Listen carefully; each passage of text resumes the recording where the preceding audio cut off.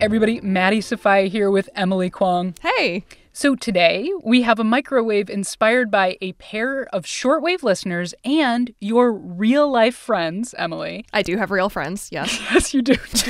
Amy Wurzburg and Amanda Drury. Yes. Amy and Amanda, like a lot of us, are trying to grow plants. We have 5 plants. All are herbs. And every morning as Amy waters the plants, she talks to them. She'll say, "Good job, Sage. I'm really seeing some good growth here." And the parsley's looking a little wilty, but parsley, I believe in you. I wish somebody believed in me as much as Amy believes in parsley. You know what I'm saying, Kwong? Yeah. So why does Amy talk to her plants? Well, she believes that on a chemical level, it helps them grow big and strong. And yeah, okay. And Amanda does not agree. I don't think that talking to plants really makes that much of a difference. So what about the fact that our cilantro is dead because you were mean to it? Well, I don't like cilantro, so either way, I'm fine with it. I'm just saying all the rest of our plants are doing okay except our cilantro. But I also don't like parsley, and parsley is fine. Honestly, I'm on Team Parsley right now, Kwong. As you should be. And Amy and Amanda texted me and were like, "Emily, please resolve our couple's squabble. Is there scientific evidence around the benefit of talking to plants?" So is that what our microwave is about today? Plant communication? You better believe it. Plant bioacoustics, and whether talking to plants actually makes a difference.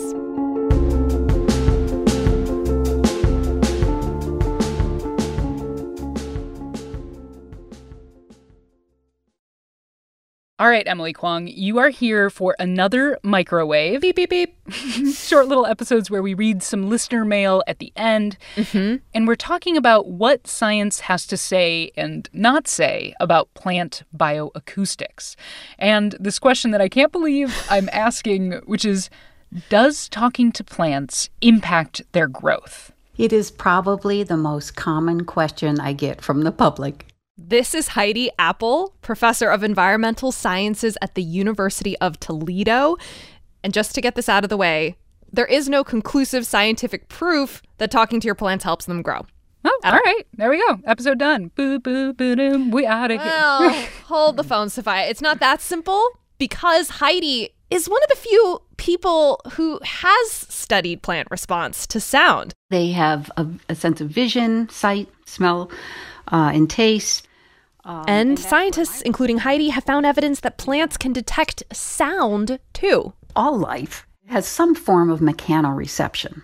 Mechanoreception? Meaning they can sense stimuli from their environment, like touch, pressure, and vibration. Mm-hmm, mm-hmm. We humans have pressure receptors on our skin, and it turns out that plants can sense pressure too. Oh, this is very cool. I'm getting into this now. Yeah.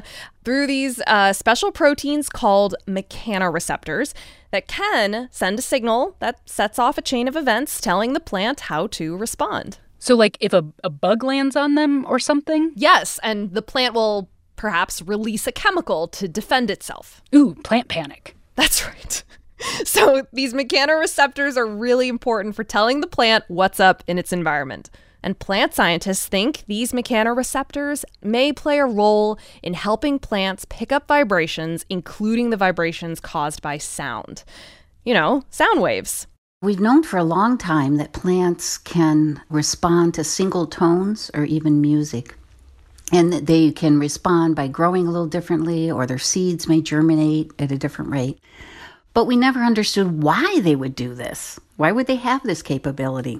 And that's where my work with collaborator Rex Cockcroft at the University of Missouri comes in. So, a few years ago, Heidi and Rex put together a little study asking if a plant will respond to vibrations in their environment.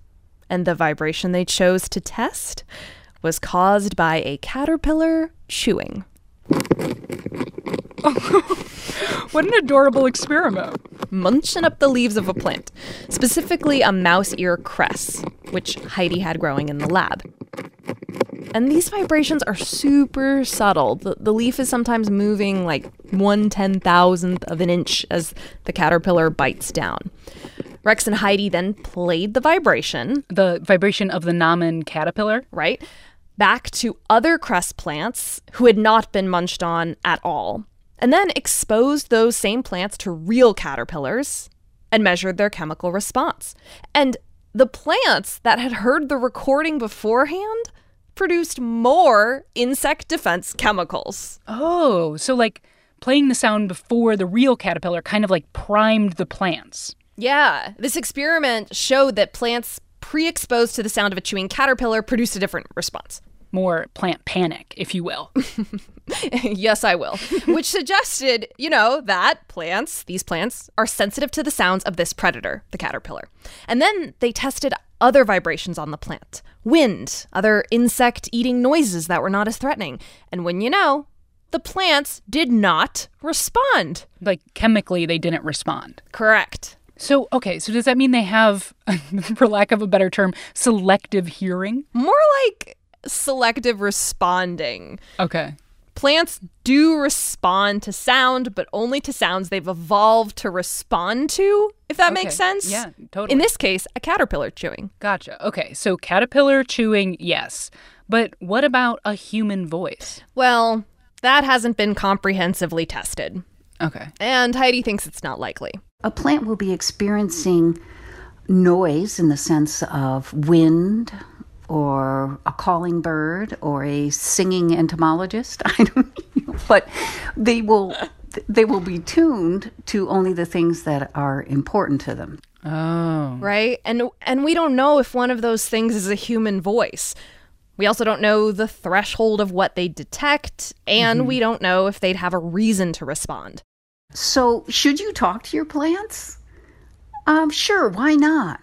Is it going to help them grow better? Your voice alone? No, I don't think it's going to. However, if you connect emotionally with your plant better because you're talking with them, that means you're probably going to take better care of it. And therefore, talking to your plants indirectly could be helpful. That's kind of beautiful. I do honestly feel emotionally connected to my plants, Kwong. I'll say it. Did you name them? No, because they're like clones, so I don't want them to get any ideas like clone 1, clone 2, you know what I mean? I try to keep a distance, I don't want to have favorites. Well, Maddie, it's great to hear you're experimenting at home. Because Heidi says there's a lot we could stand to learn about plants.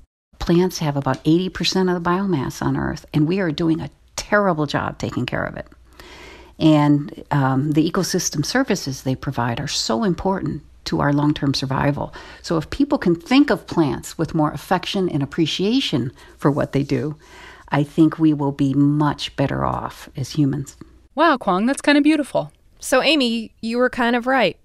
Yeah, kind of. Not that I'm taking sides, obviously. Right, you clearly are. Both my friends. You know, both my friends. You know who else leaves us off as better humans, Emily? Our dear shortwave listeners. Yes, it is listener mail time, where we read notes from the inbox sent by you. This one is from Stephanie Peevers in Rancho Cucamonga, California. Stephanie writes, I offer extra credit to my 6th grade science class to listen to one of your episodes about once every week or two. Love it. If I forget to offer it, many students start clawing at me. With tiny little 6th grade claws. Yeah, based definitely. based on your mosquito episode last week, I received this feedback. If I ever meet this Maddie person in real life or in the comments on Shortwave or on an email, then tell her to 1v1 me in Minecraft Battle Royale. Oh my God, another Minecraft challenge from a listener. I think I need to get into this, Kwong. The people are calling. That's true. Thanks for making distance learning teaching easier. That's Stephanie in California. Love it. So good. So good. All right. Next up, we got a ton of listener notes after our episode about the science behind ripening fruit in a paper bag, featuring our one and only producer, Britt Hansen. Oh! Like this one from Chiara Margaria. And it says, it seems like you forgot to mention the most famous ripening combo, at least where I'm from. Kiwis and apples. You know, the truth is Britt loves kiwis too. Yeah. You know that, right? Britt's a fruit universalist. That's true. That's true. She continues, my father is a kiwi producer in Italy. We would put boxes of unripe kiwis on top of boxes of apples and let the magic happen. It's like the peanut butter and jelly of fruit. All All right, that is it from us, our latest microwave. Thank you to our listeners, and thank you to you, Emily Kwong. Always, Maddie Sofia. Today's episode was produced by Brent Bachman, edited by Viet Le, and fact-checked by Ariella Zabidi. Thanks for listening to Shortwave from NPR.